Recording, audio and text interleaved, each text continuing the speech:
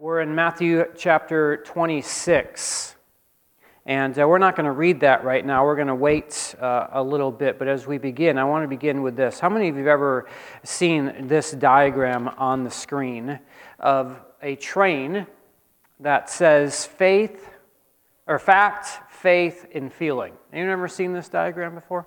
If you've been a Christian for a little while, maybe you've seen it. It's been used, it's really popular among a Campus Crusade. Cru Ministries uses this diagram a lot. And what it is, it's just a train, a locomotive, a train going down the track, and you have your locomotive, you have your first one up there is the fact as it's moving down. The next one, the coal car, is faith, and the caboose is feeling. And as we move down the track of the Christian life, they say this is the order that we should actually move down the track. We should start with the locomotive. We should start with the facts. And the fact is we come back to always understanding and knowing who God is. So if you get angry, which if I get angry, and we'll talk about that over the next couple weeks, if I feel angry, I need to start with the facts. Scott, what do you know about God? Maybe this person lied to you. Maybe my kids are driving me nuts. But you know what? God is still on the throne. And so I need to stop my anger. So I go to facts. Then I move to the next caboose. Like I know that. Now I have to put my trust in that fact. I can have my mind, my intellect start there. But then I need to move to the coal car, if you will. And I need to put my faith in the issue. Did I choose? Am I choosing now to believe that God is really on my throne? Right? Everyone with me so far? All right. Everyone seems pretty Christian, right? Then we move to the last one. And that's feelings. And this is the caboose. And we say that the feelings, the caboose, are what should be trusted the least. Under no circumstances should we rely on our feelings, right? Why? Why should we never rely on our feelings? Because they always change. And this is like the popular mantra that we have about our feelings is like, yeah, they're good, but what's really important is this fact. What's really important is I put my faith in this fact. The explanation of this imagery of the caboose is that the train will run with or without the caboose, won't it? If you take the caboose off, is the train still going down the track? Right. But rather than dismantle this diagram, what I want to just ask is, what do we really do with that caboose? What do we really do with our feelings? Do we suppress them and don't let them control us? Or do we let them dominate us and so our whole life is lived out of emotion?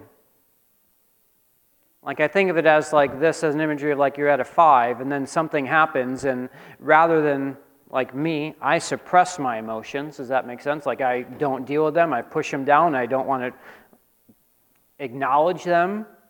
And so I remain at a 5 outwardly. But inwardly, I'm going nuts. Some of you go from a 5 to a 10 where you don't process them internally. You process them where? Out loud so everyone can hear them. But when we suppress our emotions, or we allow our emotions to dominate us, on the screen we have this statement that says this: when we do that, we merely deaden our humanity. Instead of setting it free to develop richly in all of its capacities under the influence of grace. What it means to be human is to have emotions. What it means to be human is to have feelings. If you know anything about me, if you would have told me a couple years ago I'm going to preach on feelings, I would have been like, heck no. That's not my wheelhouse. But there's a point in late 2018 that I was a complete mess. I'd come to realize over the last year of doing some journeying, some counseling, some processing, that I was really, at the end of 2018, emotionally unhealthy. I had, for all intents and purposes, come to the end of my rope. My personal fortitude to make it through anything, always be able to do more, the capacity to always take on more things, was breaking down quickly. I had hit a wall. I was getting angry more quickly than normal. I was depressed. I was just flat out tired. And I came to the point, I remember at a coffee shop, I told the pastors, I'm just done. Like, done pastoring. I'm done dealing with all the pressures. I'm done people judging me. I'm done with people saying this church doesn't do that. I'm just like done. And that's when I took my sabbatical. They were like, take a sabbatical. Don't just run yet. I was like, can I just have a day job where I punch a clock? I'd hit a wall where all of my strength and fortitude that I had prided myself on my whole life had come to a place where I just could no longer do it. And what I began to realize over the last year was all of this was my inability, because I hadn't grieved properly. Like, we're going to talk through grief, I believe, over the next couple weeks, in a couple weeks as well. But if you don't know my story, my wife had died of brain cancer a few years ago, and I hadn't grieved properly. I didn't know how to grieve properly. The only way I knew was like just to keep going 100 miles forward. I was not handling criticism well. I felt betrayal from close friends. And underneath all of it was this emotional unhealth. Because I want to really make this claim that emotional, healthy spirituality is necessary for spiritual maturity, such that there is no spiritual maturity without also being emotionally healthy. One writer says this, emotional health and spiritual maturity are inseparable.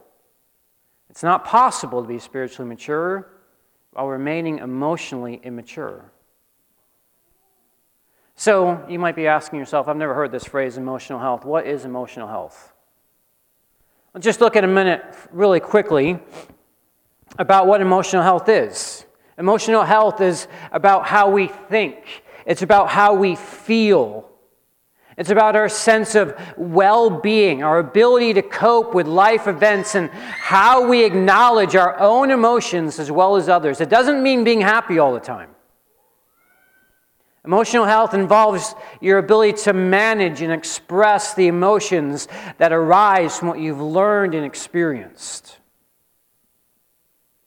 So common situations that trigger emotions are what happens when you feel rejected, when you're betrayed, when people challenge your beliefs, when someone watches CNN, when you feel excluded or you feel ignored, your spouse no longer wants to be with you, your job, you don't feel needed anymore. All of these situations produce deep down within us these emotions, these feelings, and you can't get away from them. And one of the things I want to say about this is emotional health is not just another category to add to our Christian life. Emotional health falls under the rubric, under the umbrella of what we call here at Redemption Church, gospel realization. Gospel realization means this, is that the more that we have the gospel implanted on our souls, the more we will look like Jesus. The more it becomes reality in who we are as people, the more we will look like the real image of God, Jesus. That's what gospel realization is. And another layer that we need to add to this gospel realization umbrella is this idea of emotional health, bringing our emotions under the lordship of Jesus Christ himself. There's a large there's a large culture in evangelical Christianity that says our feelings are actually the enemy of the maturity process. We often feel shame for feeling our emotions, so we dismiss them and push them down. Like, how many of you think it's a sin to be afraid, to be fearful, to be sad? be anxious. Because we know all those verses in the Scripture that say what? Don't be anxious. So if we tell someone we're anxious, we're actually opening up and saying we're sinning. And what I want to say is, like, we're going to talk about this, but there's a nuance there. That just having the feeling of anxiety is not a sin, is it? Like, like you're about to jump off a cliff, okay? Well, just like go rock jumping into a big water, like, I feel nervous. I get nervous getting on a stupid roller coaster. Is that sinning? Probably, but it's a roller coaster, not the anxiety. Like, it's not just that initial feeling that you get. It's when you give in to that, and we'll break that down as we go, but we don't even want to talk about our emotions. We think that they're the enemy of Christian growth. And so to be spiritually mature is not to allow my feelings to get to me. So how do we not let them get us? We push them down. I can't be angry. I can't be fearful. I can't be anxious. I'm being a bad Christian. And yet in all of this, ignoring any aspect of who we are as men and women made in God's image always results in destructive consequences. And our relationship with God, our relationship with ourselves, and with others. So if we ignore the emotional part of who we are as humans, it will breed destruction in all of our relationships. In our more honest moments, most of us will admit that we're much like an iceberg. I have a picture of an iceberg up there, where 90% of it is below the water. Back in September, we asked the Lord to give us a culture here of deep discipleship. And here's what we're getting after. One piece of this deep discipleship is getting down underneath the water into that 90% of the iceberg. The 10% above it represents the way that we conduct ourselves and the external changes we make that others can see. We become nicer people. We become more respectful. We attend church. We participate regularly. We clean up our lives. But all the while, the interior world that people can't see beneath the surface is a total train wreck. No pun intended. See, when people have authentic spiritual experiences such as worship or prayer or Bible studies or fellowship, they mistakenly believe that they're doing fine, even if their relational life is fractured and their interior emotional world is disordered. See, we can't just ignore our emotions. And we know this to be true, but we so often just push them away. Have you ever read the book of Psalms? Do you see them expressing emotion? They're not suppressing, they're not pushing down. What is emotional health? It has to do with what is deep down inside of us and how we feel, and we're made to express who we are as humans. Some signs that you might be spiritually, emotionally unhealthy. Number one, I've already kind of hinted at this, but I want to look at it a little bit more. Number one, we suppress our emotions. We suppress our emotions. When we suppress our emotions, it's a sign that we are not healthy when it comes to our emotional health. And as we dig into this, I want to start with this, that God is a relational God, is He not? And we've been made in His image, which means we are, in a sense, relational beings. We were not made just to live with God forever. We were made to have the love of God fill us so that we might be in relationship with one another. So the thing that makes us most come to life in our lives is relationships. The quality of your life is determined by the quality of your relationships. Everything that we enjoy about life and the greatest highs and the greatest experiences that we have in life is through relational aspects. And yet we are taught in so many ways to disconnect from our feelings. Parents, you've never done this, but you've never told your kid to go into the room and come out when they're happy, right? In essence, what are you telling your kid? Your feelings are important. Just come out when you can smile. You're not allowed to express your sadness. You're not allowed to express your emotion. We don't do that here. You go do that in your room all by yourself, and when you can come out and be happy, then you can join us. And I'm like, oh crap. I've done that a few times. That's not like an indictment on you. It's just like, can you see like how we just, without even thinking about it, just suppress the emotions, the feelings, even when we parent? Now, yes, we don't want our kids raging. We don't want our kids living out of order and in this, everything a mess. But most of the time, we don't want to deal with their emotions, and so we just push them away. The other thing about feelings is we can't control them, can we? When someone really hurts you, you can't just be happy. They're just there. They just come. You can't control them. They're part of who we are as human. And so when they come, what we do is we pour concrete on them and try to live in denial so that they will never get to us. And do you know why I was so uncomfortable for so long to talk about feelings? Maybe you're like me. Do you know why you don't like to talk about your feelings? Because at the bottom layer, at the lowest level of our feelings, what they do is that they reveal that we are needy people. They reveal our needs. They lead us to a place of vulnerability, and we hate that. The ability to really show who we are through our emotions makes us vulnerable. And just so we're clear on this, transparency and vulnerability are two different things. Transparency is I'll let you know who I am, but I'll have control over how much you know. Vulnerability puts me in a place where I am now under you, and you can do something to me or not do something to me. Being transparent and vulnerable are two different things. Vulnerability leaves the power in the position of someone else. Transparency, you remain and keep the power. And when we express our emotions, it leads us to a place of need. And guess what? That's how God made us. To need.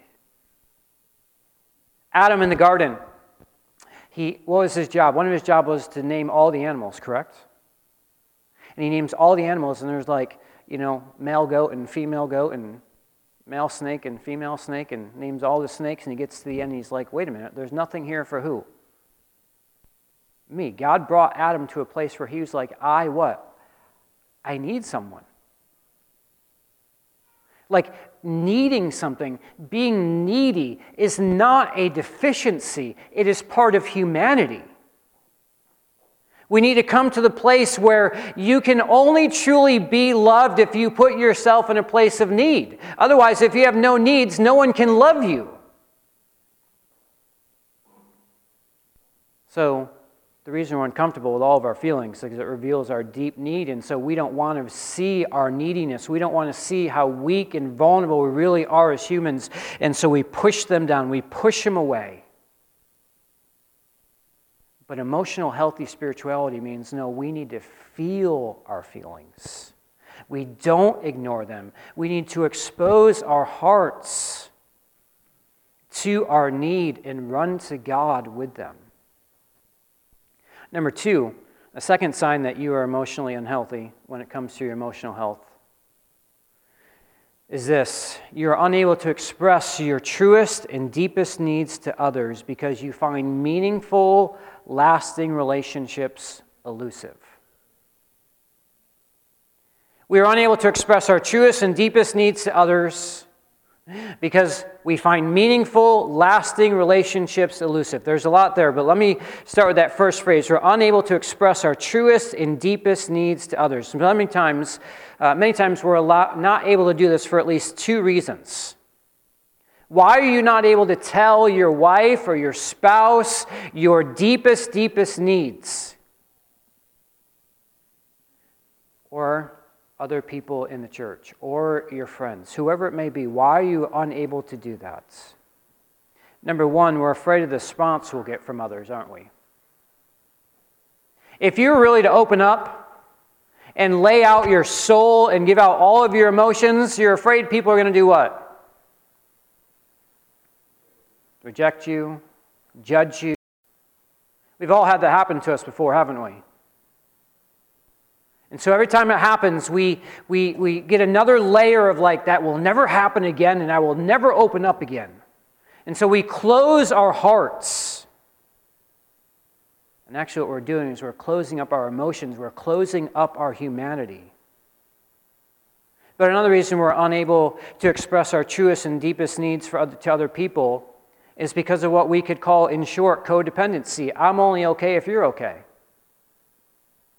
I'm only okay if you're okay. And so if I share my deepest needs with you, then you might not be okay, and then I'm not going to be okay, and this whole thing's not going to be okay, and I just want everything to be okay, so I'm not going to share anything with you.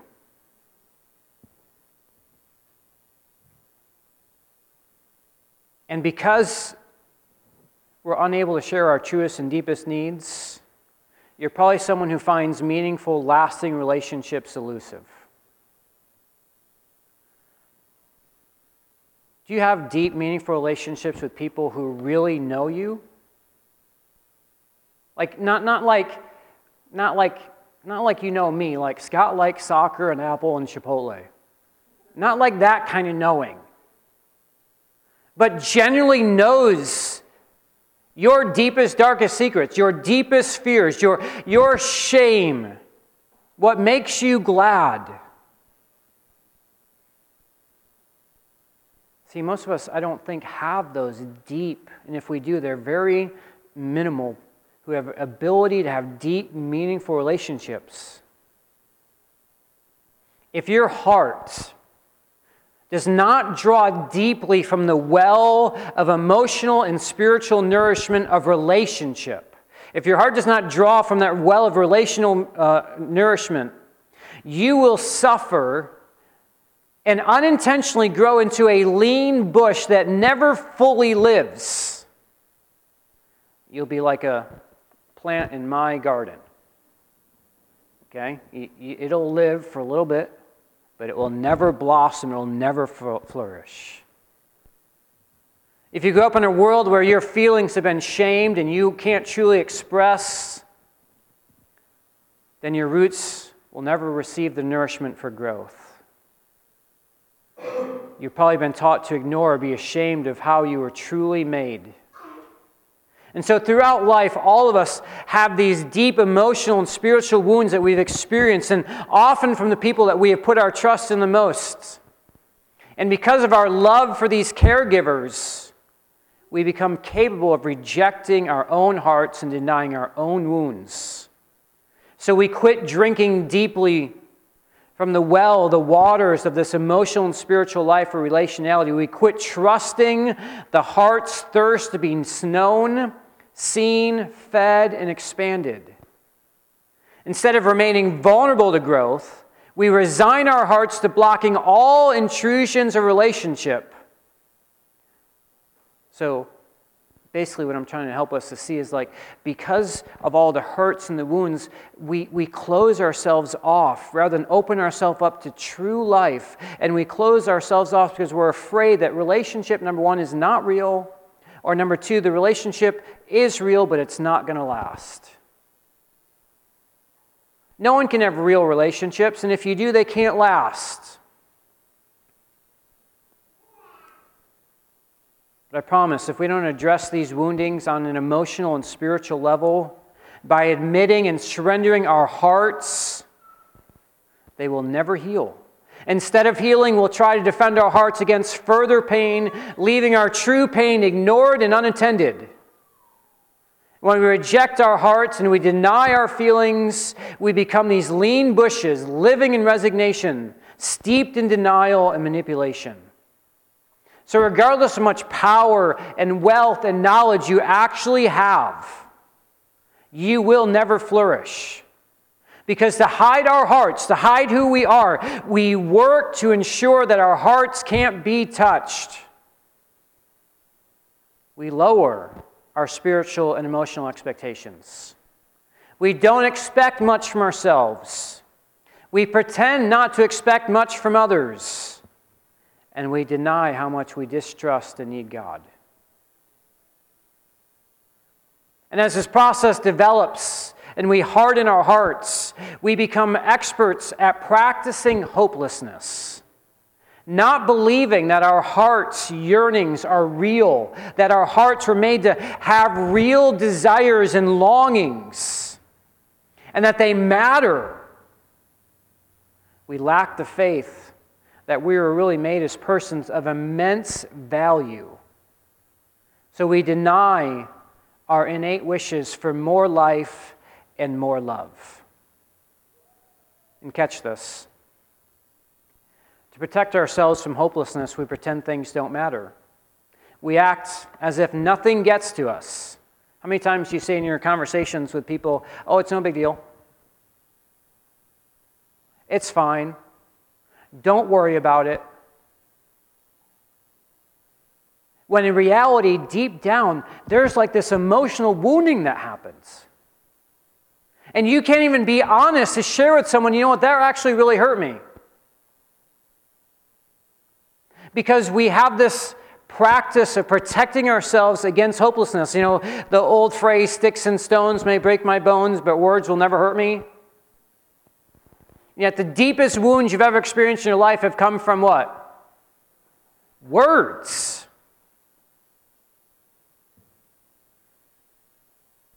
The harms, both spoken and unspoken, break our hearts. And what this leads to is we don't take chances with our hearts. We keep our hearts' legitimate hungers, what our hearts really want, silenced, so that we can have control. C.S. Lewis has kind of said it this way: to love is to open yourself up to risk. If you don't want to experience love, you can lock it away in a box, and so that you will never be hurt.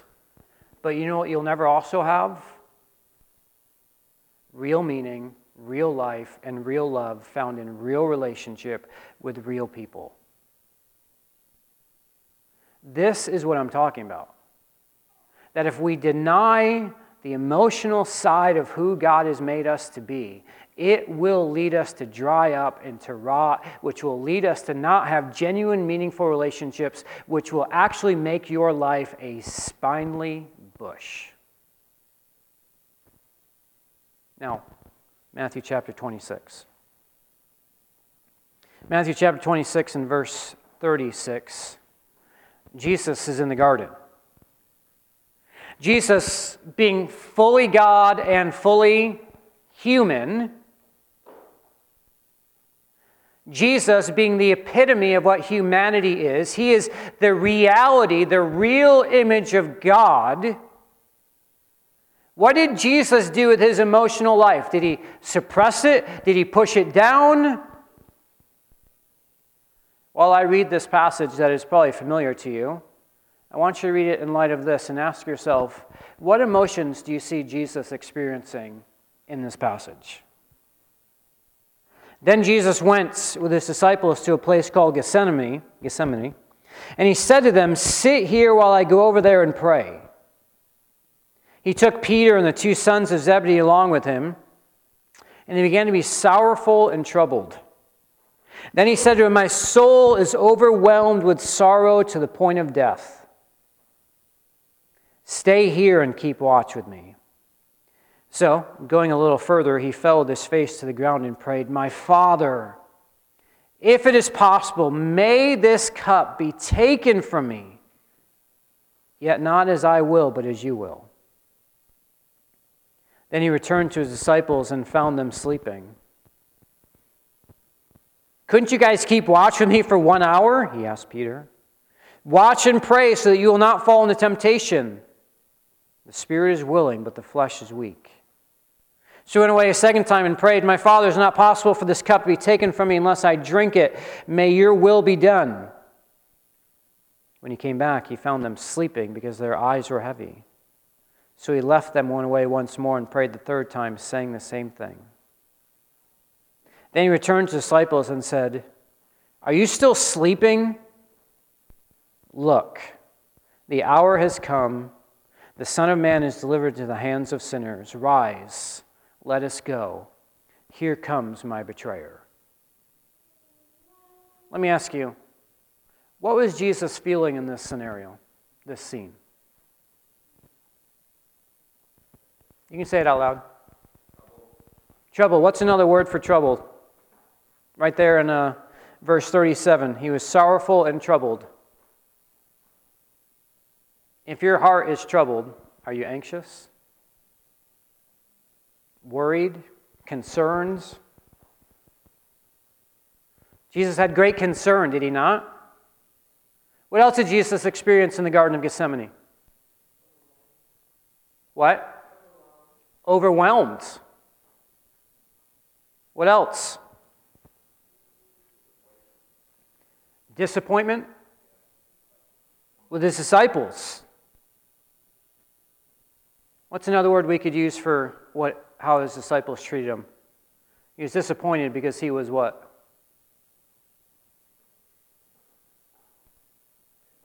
Abandoned, left alone. You think Jesus was fearful at this point? Experienced fear? What's the only thing worse than fear? Experiencing fear all by yourself. Here's Jesus in the garden experience what I would say sadness. He's experiencing fear. He's feeling alone and abandoned. And we'll get to this in the coming weeks. He's also feeling angry.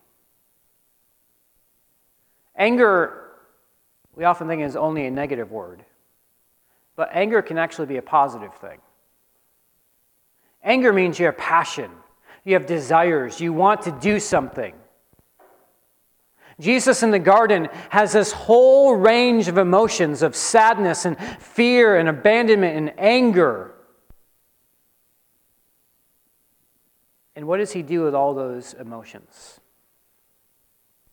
Does he say they're not real? And I need to just get down with my intellect and my mind and become a better, mature Christian by knowing more and more and more and more and more and more about the Bible?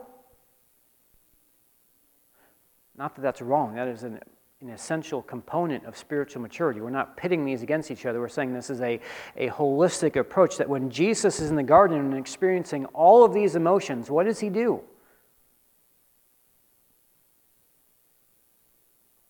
Doesn't deny them. He experiences them. He feels them. He's in a place of true need of comfort.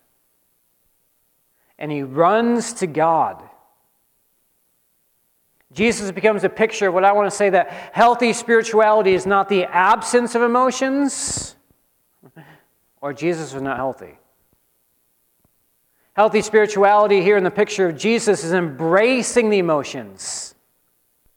Seeing that the emotions actually are what we call the voice of the heart. You want to know what your heart is actually saying? Look at what your emotions are leading you to do, where they're leading you to feel.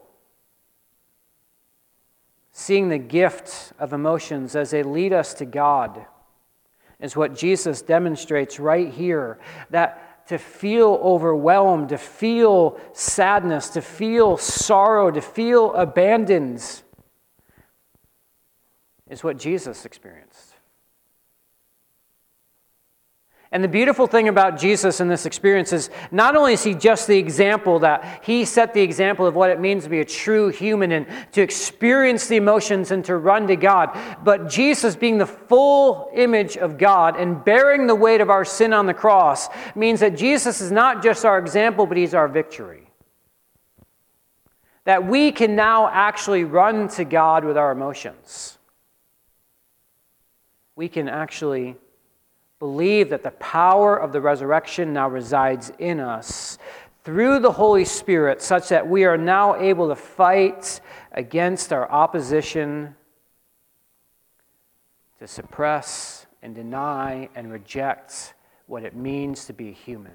God made us emotional people as a voice of our hearts to cry out to God, to cry out to others, to be in relationship with Him and others where we will find love and life.